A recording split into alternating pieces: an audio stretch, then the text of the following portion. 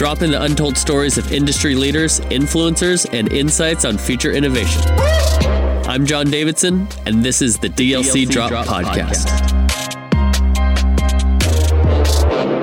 Welcome, everybody, to another episode of the DLC Drop Podcast. It is my pleasure to welcome my friend and mentor, not really a mentor, more a friend, Chris Mann, former pro gamer, the first pro gamer to be on this podcast, former COO of Ult Esports Apparel, and currently the COO of Sub Nation. Welcome, Chris. Hello. Thank you, John. Appreciate you having me here, obviously. And I would like to say that we are each other's mentor. So I appreciate you and you appreciate me, right? Very much so. Very much so. Actually, I'm really excited to have you on because I don't know if I've shared this with you, but my perspective of you is like, I think you're such a unique guy because you have such an in-depth experience with gaming and esports, like on the pro level. Like, we'll show the nerd scar. You know, mothers take your children away from the. Is that my cue? This is said nerd scar right here. Dang. It is long. It's looking particularly lush today. But yeah, no, this is cubital tunnel syndrome. This is what happens when you ignore ergonomics and think that you are Superman and play video games for, I don't know, let's just say 20 hours a day kind of situation. Dang. For many years. Oh, yes. You need some sleep. So it was sleep, a casual brother. thing. It was casual, right? Pretty casual. So yeah, you have this like really interesting story like within gaming, but you have amazing experience, knowledge from a business perspective. I love calling you and I get advice from you all the time, or love to bounce ideas off of you. And so that's super rare, you know? And so I'm glad to have you here and drop some knowledge on our audience. I appreciate that, man. I know this is getting rolling. So like I said, absolute an honor and a privilege and pleasure to be here. I look forward to getting into it with you here and letting the world know about what we talk about privately, of course. Well, we won't tell everybody about all the things we talk about privately, but what we will talk about is how we first met. So I'm always interested to hear another person's perspective of the situation. So let's see. I had become really good friends with Nate over at Ult. We met at Esports Rising, and I was like, man, we need to get this stuff into GameStop because I was just such a fan of the brand. I was like, show the shirt you have on right now. You know, rep. Destroyer of Worlds. That was from our second drop with Zoomies, actually. The skate shop. Yep. Yeah, I love this shirt, but I got to be careful when to wear it. Like for the audience here. It's a little scary. I wore it one time. I have a 5-year-old son. Shout out Johnny 2.0. 2.0 because he's the better version of me. But I wore this shirt one time when I picked him up, and he looked at me like a little stunned, and I was like, "Oh, yeah, sorry, this shirt's a little scary." Sure. Certainly on the edgier side of some of Nate's amazing designs that he's still putting out. You know, I'm excited for his new line coming too, pretty soon, right? Yeah, Reset coming soon. I'm excited about it too. So yeah, I met you. You guys came out to Dallas. We had an unsuccessful pitch. We tried. GameStop. We sure tried. My goodness, I thought we had you guys sold in, and oh my goodness, some of the feedback from that meeting of like the merch dudes. Like I don't even want to know. We went through a lot, as I'm sure Nate has told you on his episode, with trying to open up the category. You know, so yeah. Strange to think that, you know, a gaming store having gaming products that are awesome and modern and wearable, you know, weird fit, right? It doesn't make sense in my mind. In fact, so I'm going to tell you one of the pieces of feedback, and you're going to probably stab yourself in the face with a fork. Okay. Which was, I just don't get it. You know, like maybe if there was like a pouch to hold a controller or something in the jacket. Oh boy. Technical wear in gaming and esports. That is one of my least, I'm like staring off over at it's like the 10-mile stare right now. Yeah, I'm just going to say yes. And absolutely. I will say, I'm not throwing shade at GameStop because I love my friends at GameStop, I'm just throwing shade at one individual who will remain nameless for that terrible take. And it's like, yeah, you never know when a match is going to break out, just like you got to just bust it out. I wish I had a controller to just grab right now. I don't, but you can never be too ready, right? Never. Oh my gosh. So yeah, and then we hung out. We went over to the GameStop Performance Center. I believe the sign had just gone up. Yeah, it wasn't even open yet to the public. This was about a month before. But yeah, it was my first trip to Frisco, and just seeing your whole world. It was amazing. We had nachos. That's what I think also kicked off Nacho Nate was on that trip. He literally had nachos every meal. There was definitely lunch and dinner nachos one day. I'm not going to lie. I was slightly concerned, but it's all good. He's as we used to call our internal little marketing company that we had, Dad Bots. So we were working on Dad Bots, it's totally normal, right? Incredible. I'm working on mine. It's getting better every day. Same. So take me back. So you've got this incredible journey. You've been a pro player, number one ranked at one point until you were overtaken by a population of people in the Southeast Asia. Is that right? That's true. Yeah. That is correct. Yeah. It was interesting because growing up, I obviously identify as a gamer, as a lifelong gamer, primarily first and foremost. I was one of three sons in a family that was really focused on music and the music business, both on the talent side as well as the label side. Cool. And look, honestly, I went through my stint of band management and, played around in the music world for a while, but I'm deeply passionate about music, but never as much as I was about video games. So when I was growing up, gaming really gave me that outlet, to connect with my friends locally first. And then we started online multiplayer. I was very fortunate growing up in that, we had pretty decent internet connections out of the house because my dad did a lot of work there. And so online multiplayer games was really, instead of playing TV, I would go home, do my homework, go play in the street, and then it would get dark. And then we'd all just hop on the computer and start grinding, Age of Empires or Command and Conquer. I was a real-time strategy junkie back in the day when I was younger. Yeah. StarCraft being, a natural evolution of the Warcraft series. And that was the first thing I took very seriously. Yeah. And so what age was that when you were like, man, this is something I want to do? It was high school for me. So I was, going into high school, freshman, junior year, was really when the gaming thing started to take off for me. I always was a little bit better than my friends growing up. My older brother, infamously, I would let him win so that I wouldn't get beat up, right? I would always get punched by him. It's pretty typical, older brother, younger brother dichotomy. But excuse me. Basically, yeah, I don't know. When you look at a game, you kind of look at the mechanics behind it, but I don't play games first just to enjoy and play the game, which is kind of strange. It's sort of like a blessing and a curse. I look at the game, I try to figure out the mechanic. I try to look for, repeating patterns or themes, sometimes bugs, and using them to create competitive advantages to crush your enemies. I was that weird kid growing up quoting Sun Tzu, yelling the Art of War quotes, when I was in junior high. I think my parents were slightly concerned about all of that, but no, it obviously translated, and here I am. I'm a professional mom and dad. I told you it would turn into something here. Yeah, rather than hearing profanities coming through the wall, they hear Art of War quotes, and they're like, "Oh, we really got to do something about this video game thing." That's amazing. Yeah, so it was a fun initial journey, but yes, StarCraft, as I said, was the first game I took really seriously. I was number one on the US ladders and then the global ladders, GM ranked. This was back in the days before, being a pro player. I'll never forget this moment.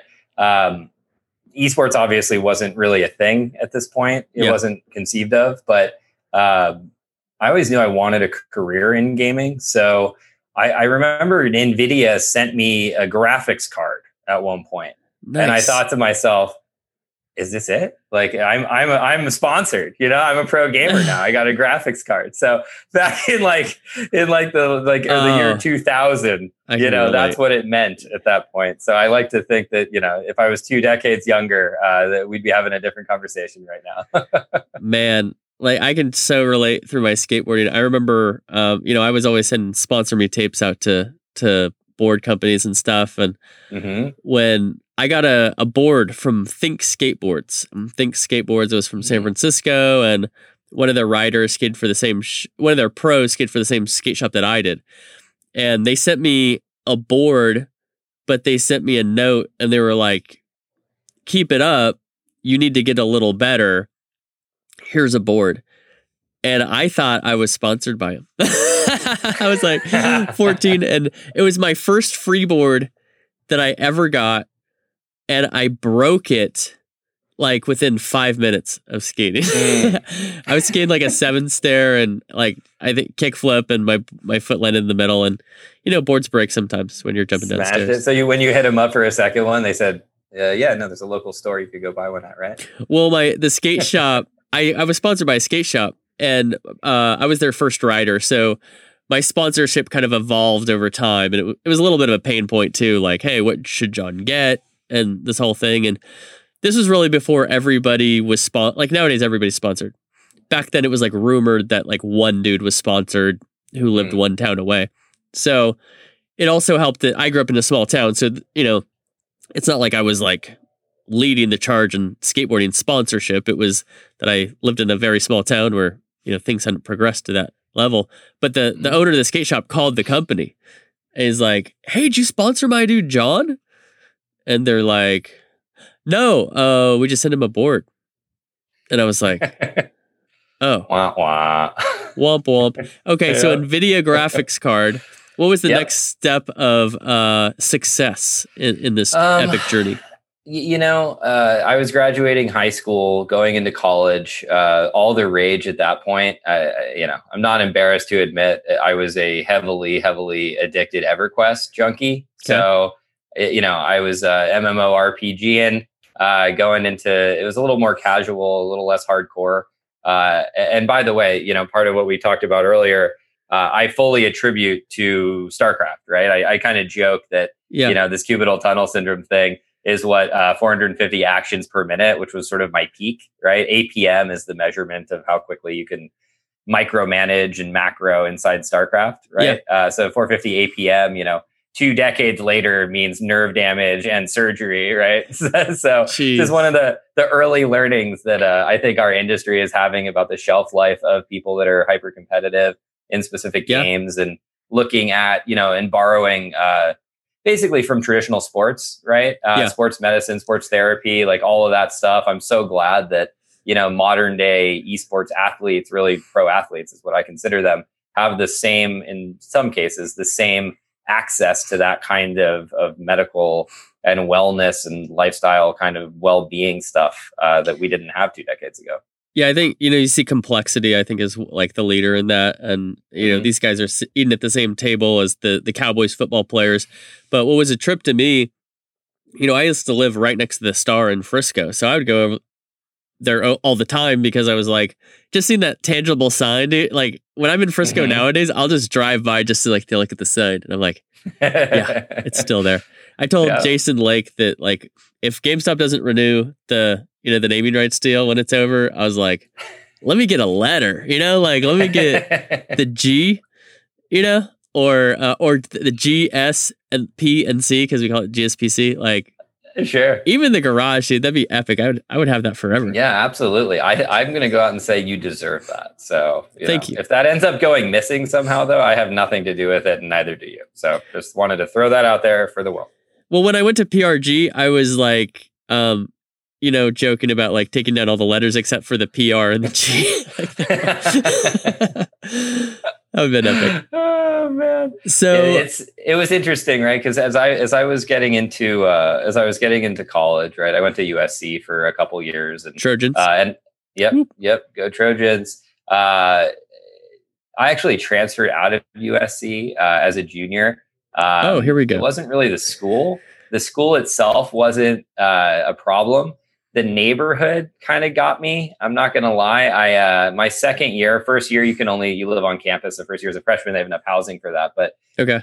Sophomore year, you're kind of on your own. Okay. And this is back like 2001, right? Actually, the year that 9/11 happened, I was a freshman in my dorm at USC, living in downtown LA, and it was really, really strange being in a major metropolitan area during that really tragic time. But the neighborhood there was a little rough. So as a sophomore, I lived one block behind where all the fraternities and sorority houses were. I wasn't a Greek guy there, so I was sort of an independent dude, and the neighborhood kind of got the better of me. I'm not lying when I say I was mugged more than 5 times. My apartment was broken into twice. My car, I'm pretty sure there were folks living in it every night. It was a carport under my apartment. Yikes. I could hear them opening it. It was a weird year. So I decided to take my things and go to the beach. And I transferred to Loyola Marymount for the rest of my undergrad. And that's when I started getting really serious about my career.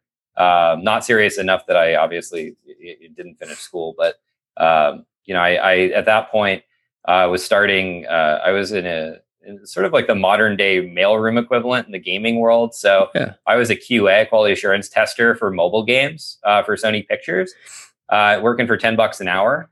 And that sounds like a dream job for a college kid. It was awesome, man. It was awesome. I'm not gonna lie. They're paying you to play video games to make sure they're good.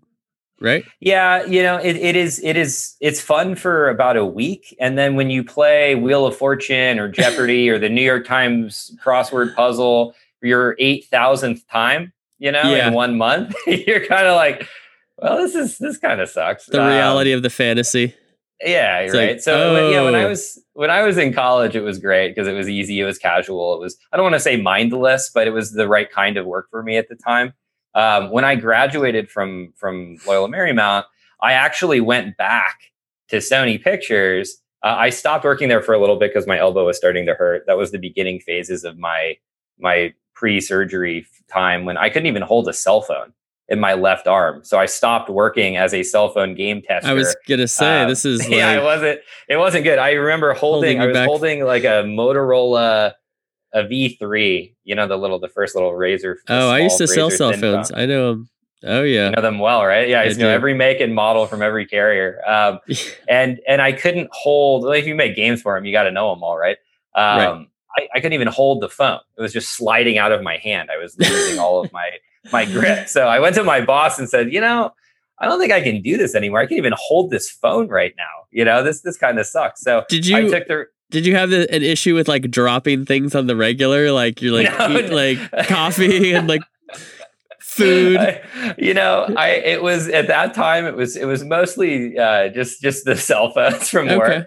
As I think back on it, I'm sure there were other moments, and my wife would certainly tell you that it hasn't gotten any better.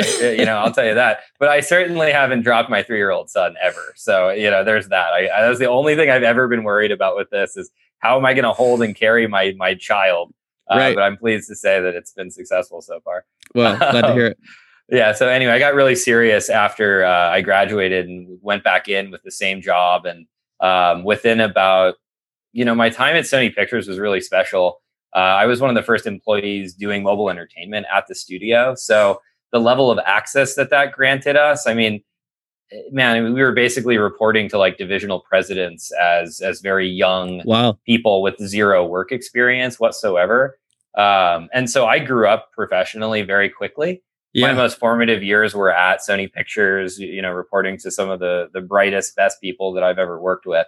And I believe in many ways that was my launching pad to, actually taking one step back, back in, right around 2000, 2001, when we were starting to apply for colleges at that point, it turned into, I was pretty active with what today is known as Team Liquid, but this was before Team Liquid became, Team Liquid.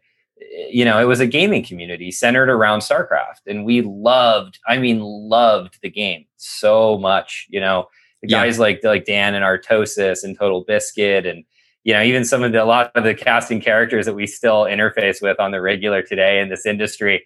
They're old StarCraft cronies of mine, which is pretty funny. But Yeah, I remember thinking to myself that it was time to, get serious and go get a real job. Because graphics card doesn't pay the bills, right? Right.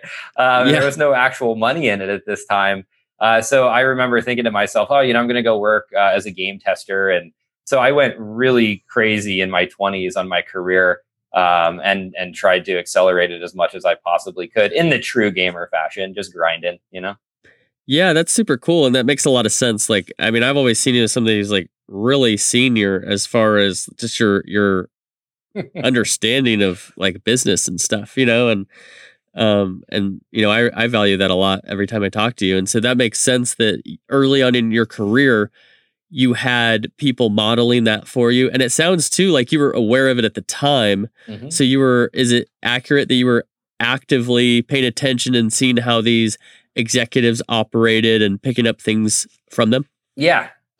Pretty frequently. I mean, I learned a lot about what not to do, to be honest with you.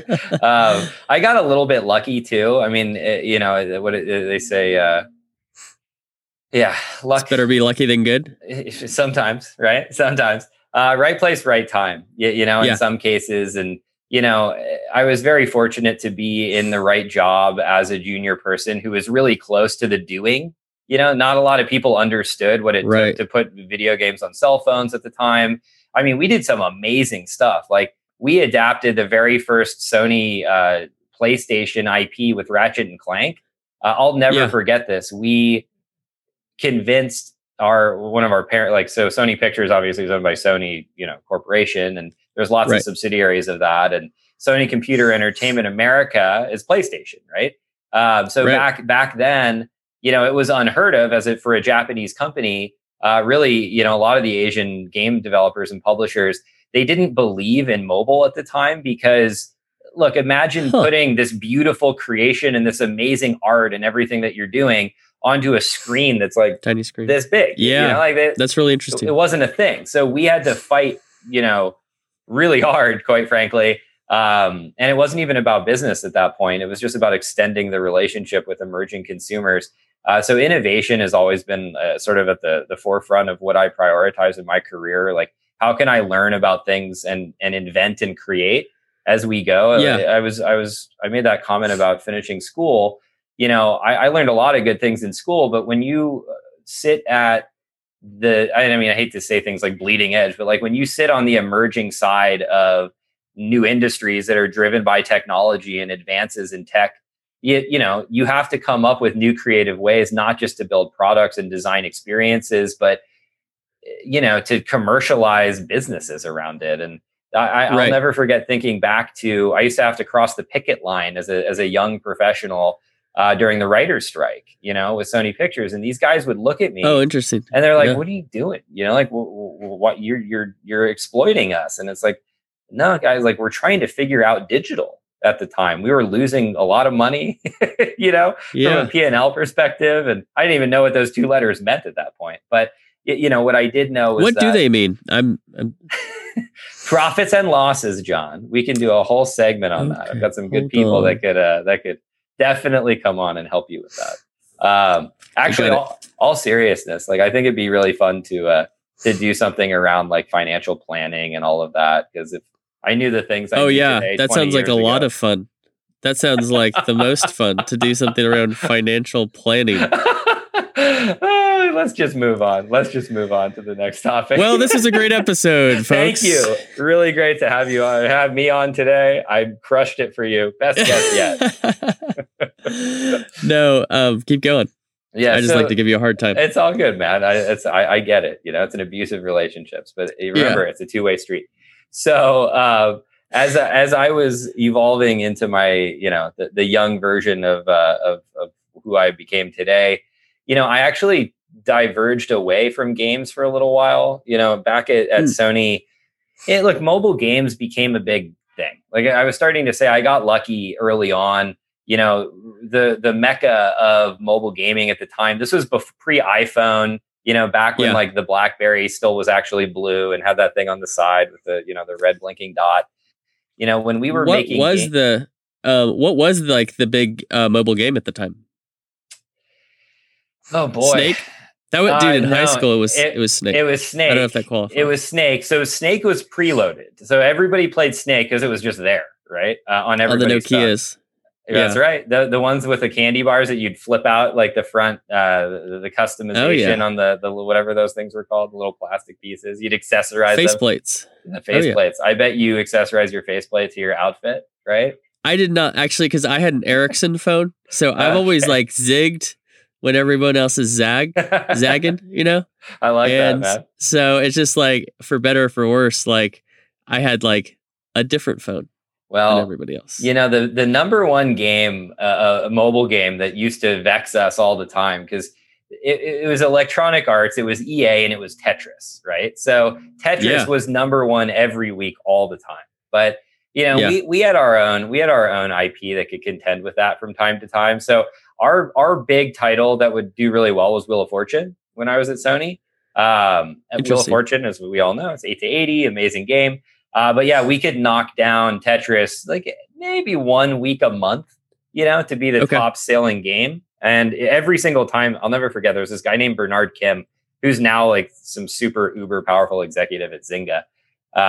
He's got cool hair. He's crazy. But Bernard would get so upset every single time we would overtake Tetris that EA would ratchet up their marketing spend and like start spiffing everybody out and getting crazy. So I learned really young that, you know, it was more than just, you know, just doing what you needed to do to like get your game out there and do the marketing. It was, you know, who you know and, you know, how you can get featured. And, you know, he got his own category for the game. So it was, man, the mobile game wars were pretty brutal and ruthless. We actually have a group that we call the mobile old timers for all the people that were creating content at that point. But anyway, right after that whole episode, you know, around the mobile game sphere and iPhone started to come out, stuff like that, you know, we actually started moving down a video path, you know, so digital video networks.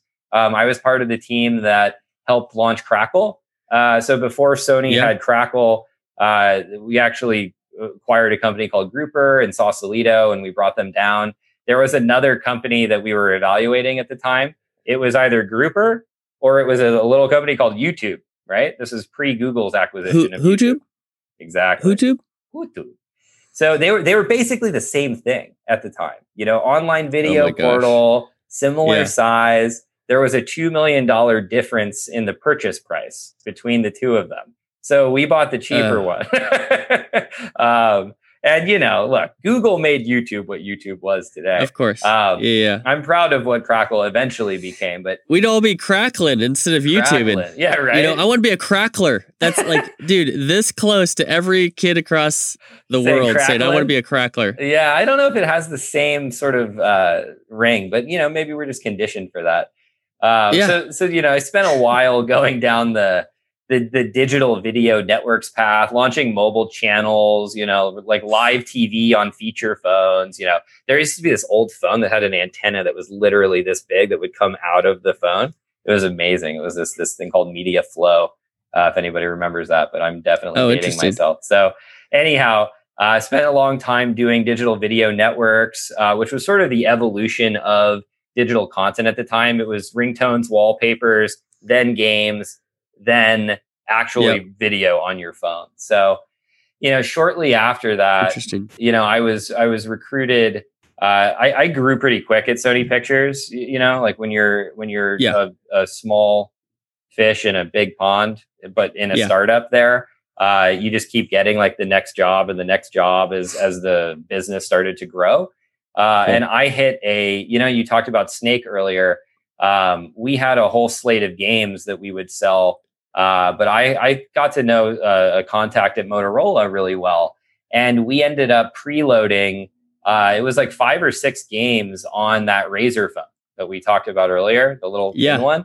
That was one of the best selling mobile phones in history, right? Oh, yes. And so we got lucky because every unit of that phone that shipped, our games came preloaded on it, just like Snake was on Nokia, right? And so Razr was the move back in the day. They did like 500 million units, and we were getting paid like I'm not sure I'm allowed to say how much, but we were getting paid like a low double-digit amount per phone that those games were getting preloaded on. So, in one deal, our entire business went from making about $1 million a month selling on carriers to to us not caring as much about the carriers anymore and only wanting to work with the manufacturers at that point. So these are some of the fun things that you get into when you're working in emerging tech and working with great IP. That was the last time that I worked for what I want to say was a large company, like a big brand that was really established.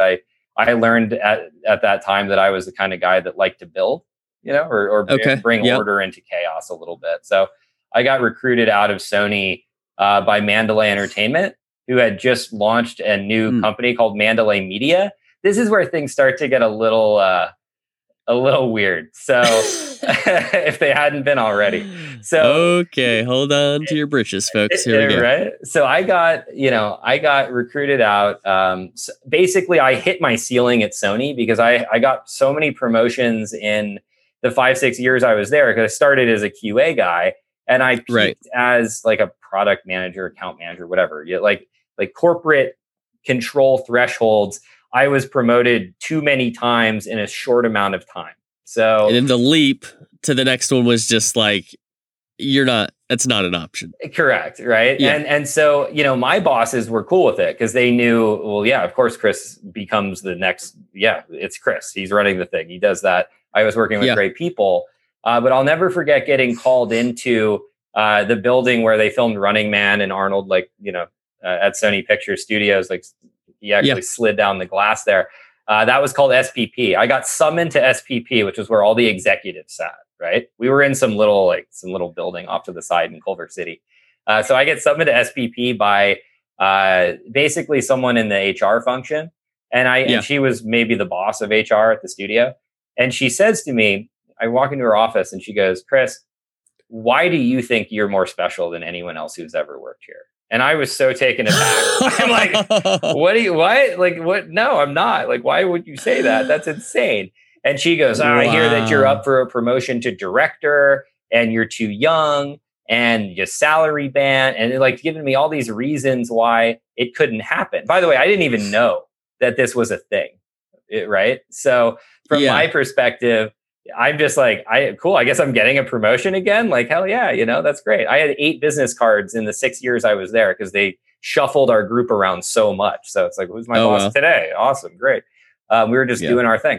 But yeah, she basically hazed me to the point where she's like, "You're not getting any more promotions while I'm in my job here." And I'll never forget, but the president of my division, I heard his name was Mike. He came clodding up the hallway, slams her door open, and he goes, "Chris, get up and get out right now." And I'm going, okay. Like you do, you disappear into the back. The Homer in the bushes. Yeah, exactly. Right. Yeah. Just get me away from there. Just erase me. It was so awkward. And as I was leaving, he slammed the door and just ripped into her. And I remember thinking to myself, well, this is really toxic. All up. I don't want anything to do with any of this. So, my gosh. Yeah. I took a different job offer at that time. And, these guys had just purchased a company that I guess they didn't do a lot of due diligence on because there was a lot of revenue and it was in mobile video. Oh, I'm sorry. Am I boring you, John? I'm tired, man. I woke up at 4 a.m. today. I've been sounds like a personal stuff I'm problem. doing right now. Sounds like a personal problem. It's a lot. It is. The one satisfaction I have is that I ruined your video game this morning. Oh yeah, can we talk about that for a second? Yeah. So you called me actually, which wasn't too. I mean, it was 7 a.m. my time. I was. No, it was like 8:15. No, I want to say. No, we can check. It's okay. It doesn't matter. I was in my morning ritual. I'm playing this game right now. This mobile game called World War Doe. It's this little indie game developer called Jam City. They're awesome. But yeah, I'm currently ranked very high like possibly the best rank you can have in the game. Well, you were. I was. Yeah, one of the rubs of mobile games is when people call you and you're in the middle of a round, you lose, you know? So I remember thinking, what did I do? I think I took a screenshot of it saying I abandoned the match and sent it to you. And then I just started, trying to make you feel bad, but you didn't. Yeah, I was glad my boy hit me up. So it's all good. Made my day. Yeah. Unfortunately, it's going to take me all night to get back to that spot. So it's okay. I'm comfortable with that. Yeah. I'll sleep well tonight. I hope so, man. I hope so.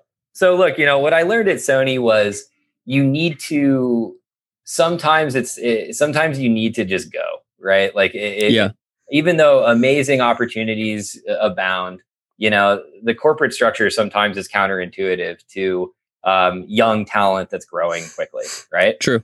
Which is why I made the decision that I wasn't going to work for large companies maybe ever again, honestly. Well, there's different types of people, I think. Like, I mean, that was definitely something that I identified at GameStop. I was like, I'm just not a big bureaucracy company guy. Mm-hmm.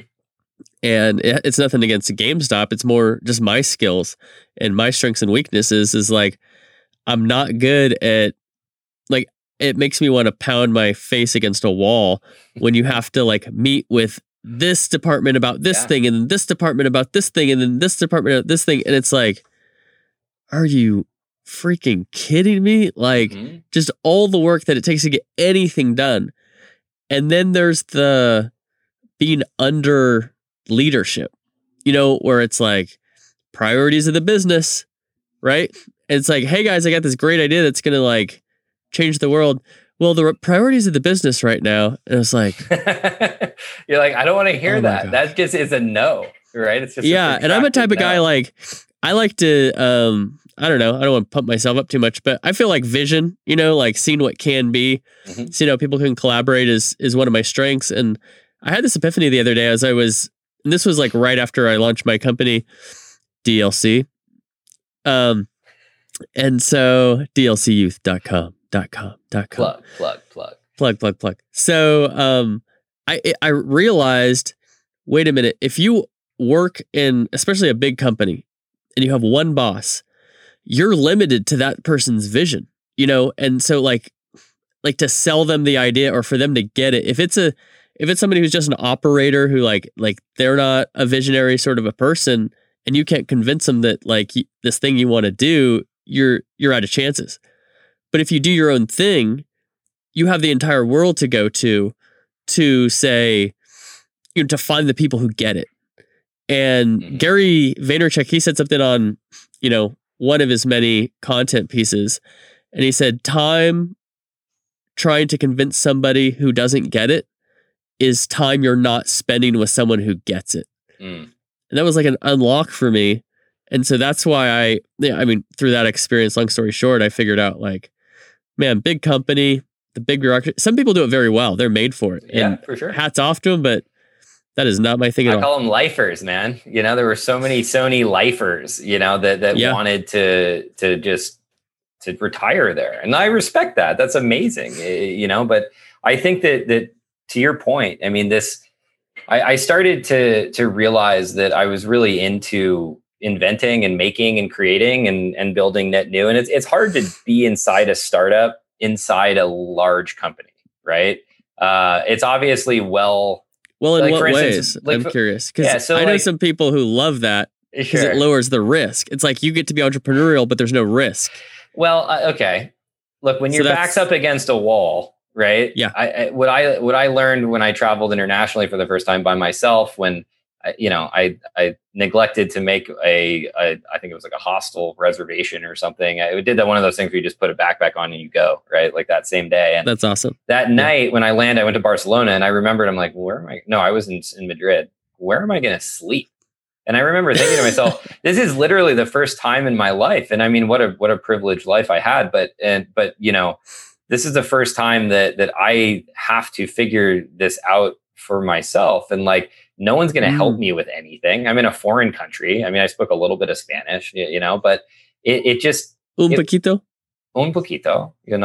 más o menos. But look, the bottom line was, there are a lot of great things about being inside a big corporation and driving innovation there. Don't get me wrong, right? Health insurance being number health one, insurance and salary and, stable cash positions as a company and all of these things that you take for granted until you start your own business, or until you go into managing a startup that is in an early stage, like a growth phase, or even like an early capital raising phase. So I just realized at that point, and getting back to your question, actually, I think some of the challenges in being inside an innovation function at a large company is I don't want to paint with too big of a broad stroke, a large brush here, but I just feel like when you have to figure something out, you mentioned complexity earlier. Jason Lake is one of my favorite stories. I really hope you have him on this thing.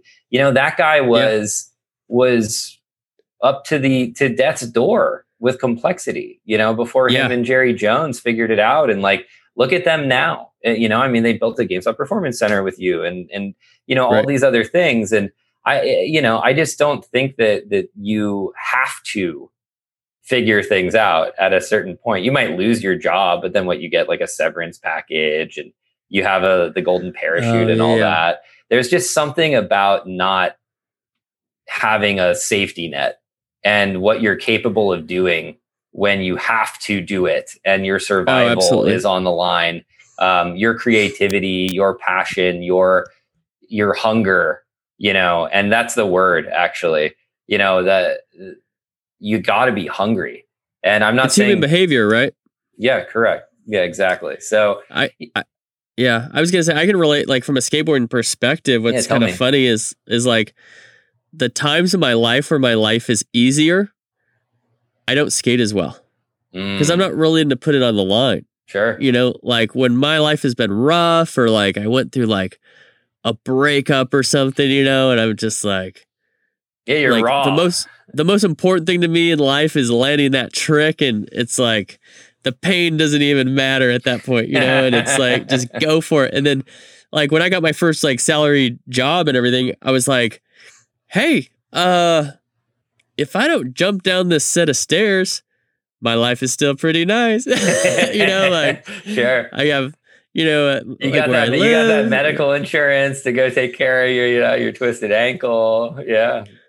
Dude, I'll tell you what, probably the most, I don't know if surreal is the right word, but the most like on a mission moment I ever had. There was this handrail. I have a picture of it, of the trick I did, but this handrail at the community college I grew up next to, Reedley College, Reedley in Central California near Fresno. And it's a 7-stair rail, and it goes down, and then it has a kink, so it goes way out. So, and there's a big pillar at the end, so you can't skate it like off the end. So a no slide is really the only possible trick. But I'd been wanting to do this trick for so long, and I called my friend up who's the photographer, and I remember like before I went, I found my insurance card because I was like, if I have to go to the hospital, I got it on you. It's in your pocket, right? Yeah, it just like, I don't know if like maybe that's a foreign thought to people, but it was just like funny looking back to think like I was so prepared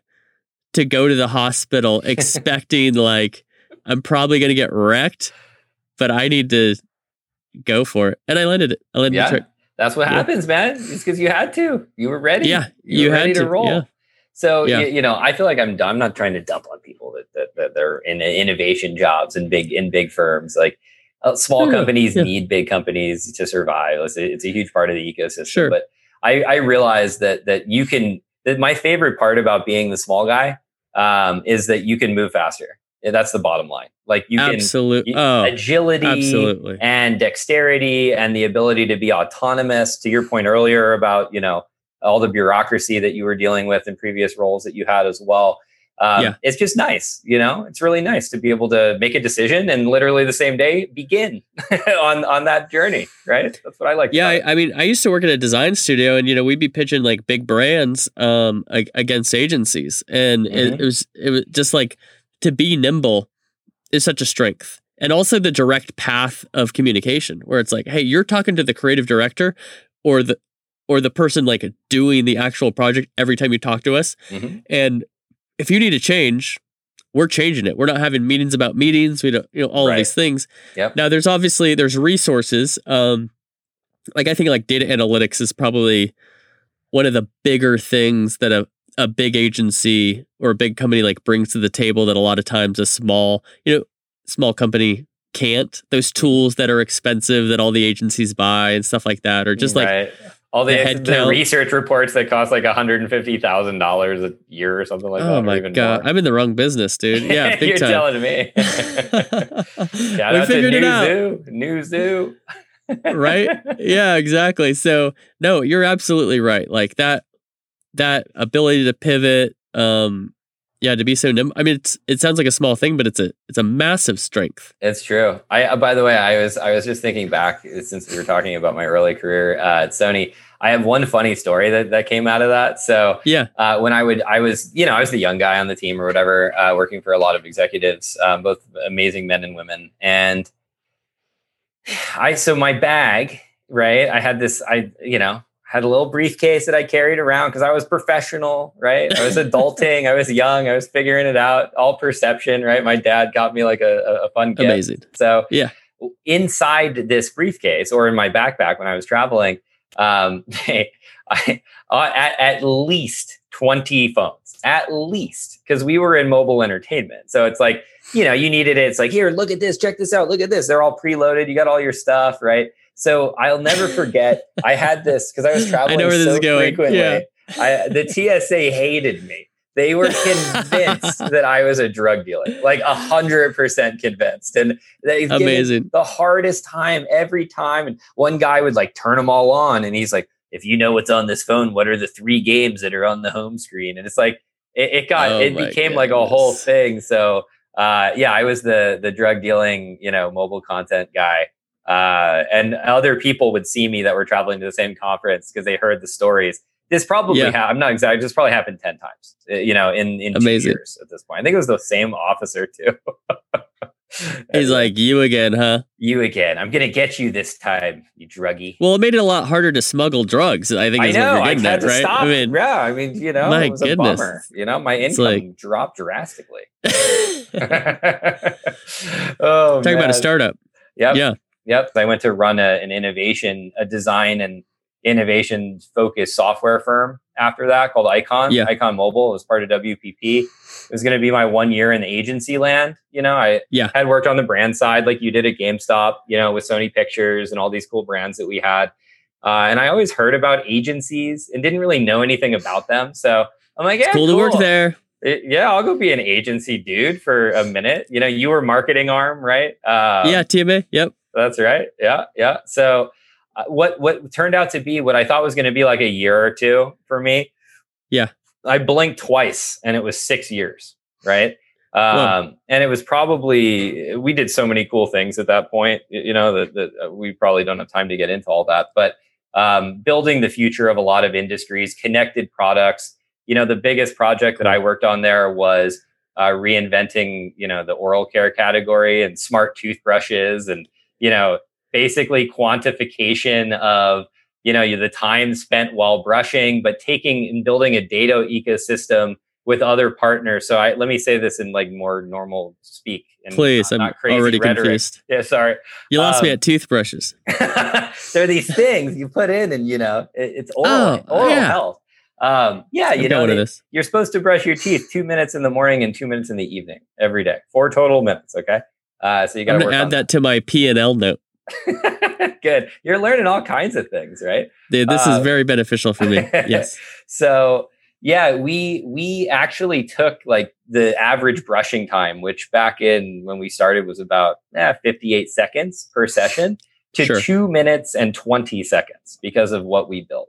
Because it was based on people's just awareness of how long they were doing it and how long they should be doing it, or partially, we built an experience that really helped teach them more about, about their mouth and their teeth and all. I know so much more about oral care than I ever thought that I would, to be totally honest with you. But it was really cool. We built this sound algorithm with the Fraunhofer Institute, which are the guys who birthed the digital format of music. They're the guys who created the MP3, right?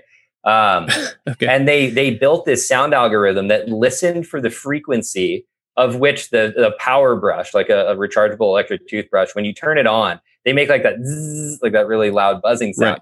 So we programmed a mobile device and a mobile application for Oral-B that could pick up that frequency, and it would start and stop a timer that was inside the app. So like, who cares, right? It's an R&D thing. But as we got a little more advanced, what started with a sound algorithm went into Bluetooth. So now there's a Bluetooth chip in each handle. There's a lot more we could do from like a data perspective and experience perspective. Eventually we started using your camera. So we knew where in your mouth you were brushing and where you were negligent. And we could deliver reports back to you that said, hey, you need to add another 30 seconds to your upper, right quadrant, because you're not spending enough time there. And it was like this machine learning AI thing that really worked for people. So how much did that toothbrush cost? At the time, it was $1 billion. It was like $2.99 for starters, but it's now the commonplace one. You go into Costco or Sam's Club, and that's how you know that things are commoditized pretty heavily. A lot of those handles have the Bluetooth chip in them now too, and they pair with the phone. But the reason I still use the toothbrush where you move your arm. I mean, that's where my nerd scar's from. Get with the times, man. I gotta send you one of these new ones. I'm a late adopter. I'm a late adopter. Oh boy. We got to work on that. We'll take that offline. But my whole point in this whole thing, right, was that we were generating data, right? And it wasn't like evil empire data, like put on your tinfoil hat data. It was just like, did you get to the 2 minutes or not twice a day?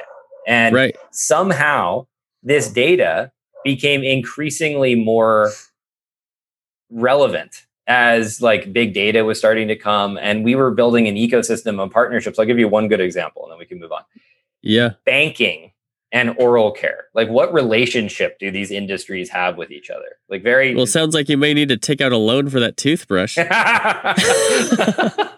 Well done. You are snazzy today. I like it. On point. DLC Drop Podcast coming at you. plug. So bottom line, we created this data exchange where, let's say you're a parent. You got a 5-year-old kid. How hard is it to get your teeth him to brush his teeth? It's hard, right? Dude, I scrub his teeth like you wouldn't believe, because he's had quite a few needs for fillings. Okay. So I'm brushing his teeth, and he is for sure getting 2 minutes twice a day. What happens when he takes over, though? Right? It's hard. Right. I mean, it's not much is happening. So I'm trying to like pass it over, but I'm like, my mom sees me do it. She's like, that kid's got the cleanest teeth. I'm like, yeah. At some point you're just gonna have to rip the Band-Aid off. But there is help. I will send you some references and some resources. We built experiences, like if he likes Disney characters, or if there's certain fun characters, like we literally built a mirror. And I mean, this happens on your phone too, but towards my end of this time, we were building smart mirrors that it would look exactly like we're looking right now, but it would basically be like a full screen television experience all around you.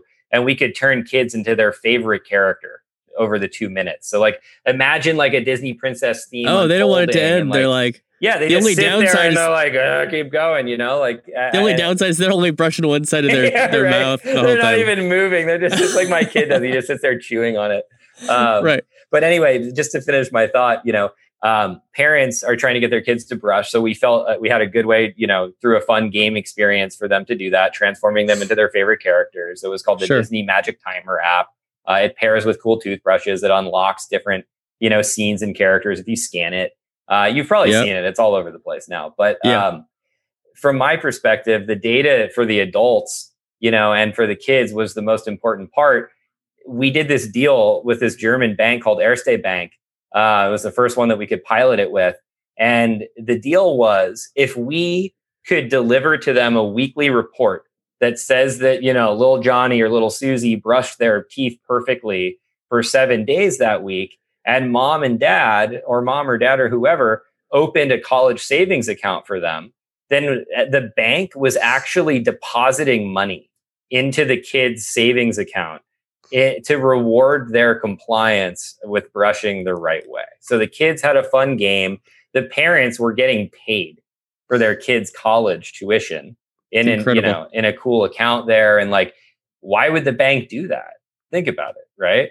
If you open a savings account for your kid, what's going to happen? You're not going to change it. You're just going to keep it there for the next 18 years. So, their cost to acquire a new customer for them, the LTV, the lifetime value on that, was substantially higher than, them just getting some brushing data. So that's just a good kind of tangible example of the stuff that I was doing prior to deciding to really jump down the esports rabbit hole, pretty deep. I love that. That's incredibly fascinating that you had the opportunity to do that stuff. So we talked about the past. To end this episode, I want you to share with our audience, what should we be looking forward to? What do you see? What is the thing that either people need to know about that's nobody's talking about that they should, or what's the next big thing coming? That's a great question. I've been really fortunate recently, after that agency experience. I was working with some brilliant people, at Ultimate and the clothing brand Ult. Shout out to Nate and JB and Colin and all you guys. But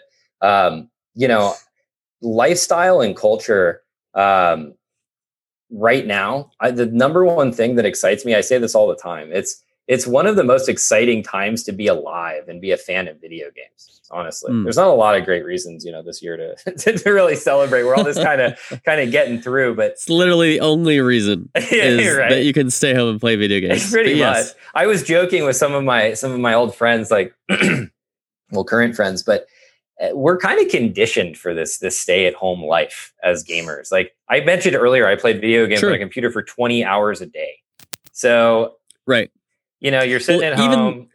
Even the esports industry, like, when I was at PRG when this all hit, and so everybody's like, oh my gosh, how are we going to do like events without people? And how are we going to do, traditional sports without fans? And it's like, esports is like, hold my beer. I've been doing this for 20 years. Totally. In fact, this year we were trying to figure out how to do events with fans. Like, that's our problem. No, it didn't work.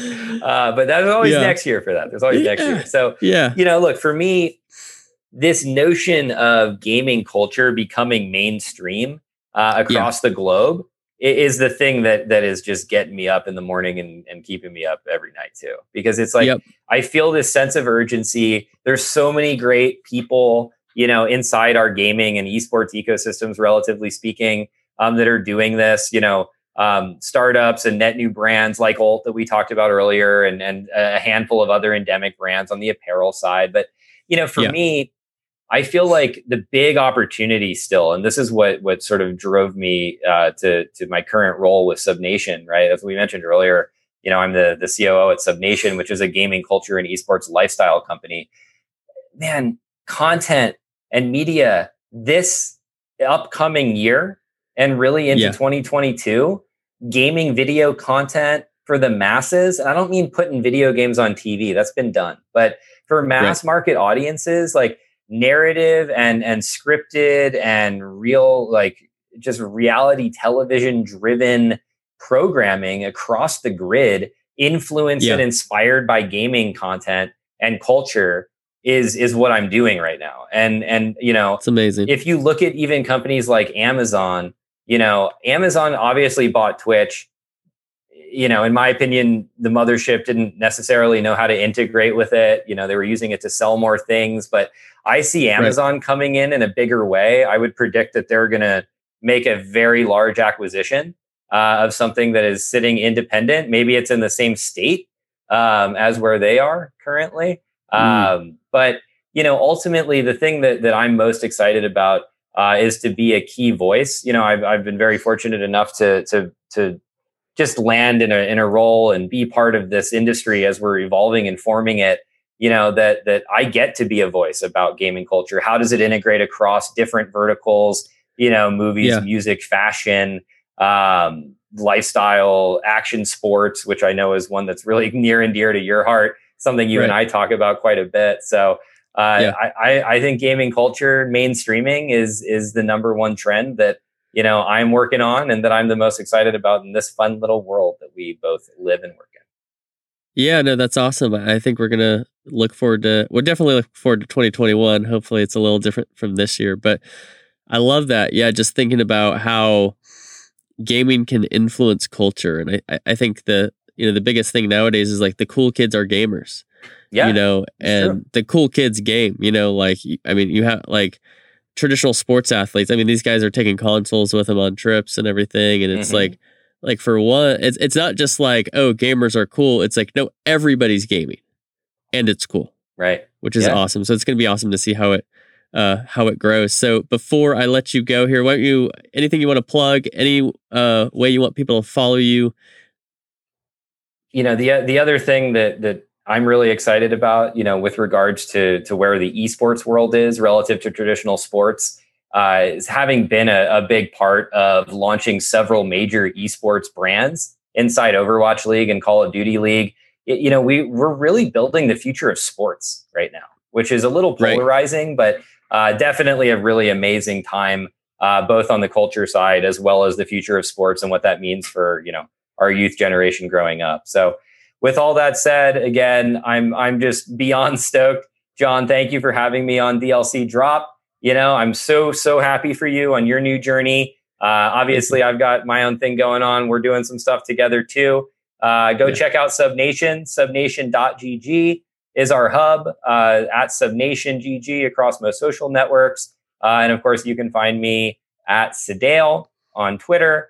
And I'm just looking forward to more of these episodes, man. I can't wait to see you start dropping. I think you said this was episode 10. So looking forward to seeing the 9 before this and the 1,000 that come after this. So thank you again, my man. I appreciate you. I appreciate it. Yeah. Well, thank you for joining us on this episode of the DLC Drop podcast. Our esteemed guest, Chris Mann. Thank you for joining us. Thank you, man. Talk to you soon. Thank you for listening to the DLC Drop podcast. This podcast is part of the Esports Futuri Podcast Network and produced by Innovation Media Enterprises. Make sure you subscribe on your favorite podcast channel and leave us a review.